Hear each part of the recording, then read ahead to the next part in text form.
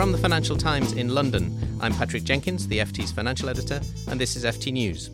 The world's banks have been routed both in the equity and debt markets as fears mount about future earnings and about their levels of capital.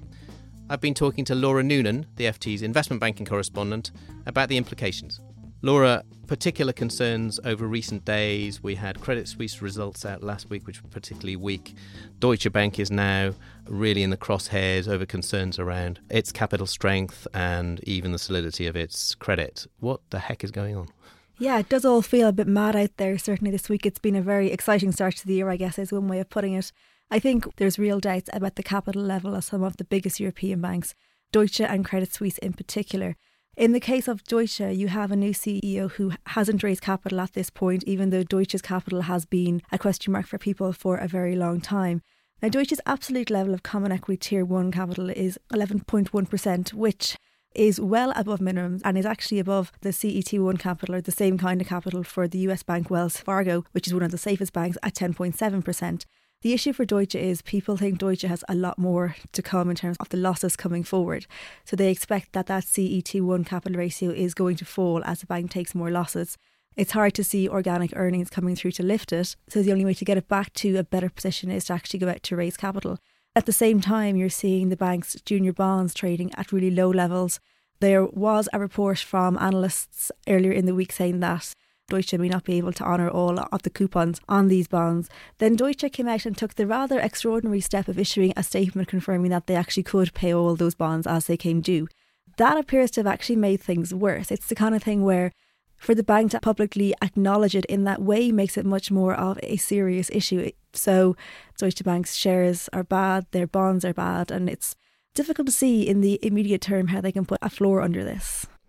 We should say that Deutsche is not the only one in the focus of investors. As you mentioned, Credit Suisse as well has come under fire. That was on the back of results last week where we saw one of the kind of key misses from Credit Suisse was actually hitting its year-end capital target. Yeah, there's some confusion around the capital targets because basically at the end of October, Credit Suisse unveiled a plan and they had several year-end estimates in the plan. Those estimates included things like the level of CET1 capital they'd have. They didn't hit those. The bank says those were not targets, those were estimates. Analysts say if we see a full year estimate, we think that's a target. So on that basis, they didn't hit the target. There's a lot of stuff at play. I mean, Credit Suisse has been trying to sell things and the markets were not very good for that towards the end of the year. So arguably, you're better off to hold off selling rather than taking a loss now. If you end up selling later, then you have a poorer CET1 ratio for longer because you have a bigger asset base to sustain. The problem for Credit Suisse, I think, is that they have already raised capital. They raised $6 billion in capital at the end of last year. That was meant to finally say, right, we have enough capital, and people want them to go big and to go once and then for it to be done. For them to have come in with a CET1 ratio at the lower end of the scale opens up the whole capital question in a way which really isn't helpful for the bank. The fears around Credit Suisse are twofold. There's the absolute capital destruction, but there's also the fact that their earnings stream is hard to see.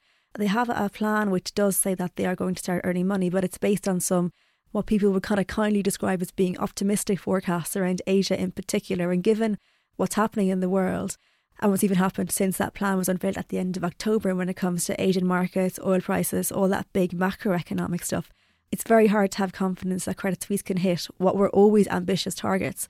So people don't see any earnings coming to prop up the common equity tier 1 ratio. And if you can't do it through earnings and you can't sell fast because of the markets, the only way to do it is to go back and ask for more cash. If you enjoyed this podcast, you might enjoy the FT's Banking Weekly. You can find this every Tuesday at ft.com/podcasts.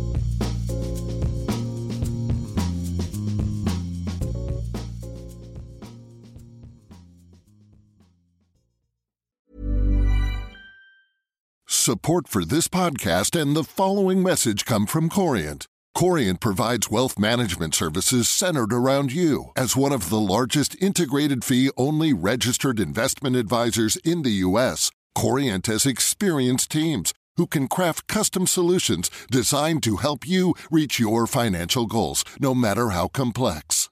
Real wealth requires real solutions. Connect with a wealth advisor today at Corient.com. That's Corient.com. Here at Bellingcat, we get to the bottom of things. From a global crisis to an underreported event, we find the facts using publicly available tools and resources, uncovering what is hidden on and below the surface. We connect the dots using social media posts, satellite images, and public records, and empower others to do the same by sharing how we do it.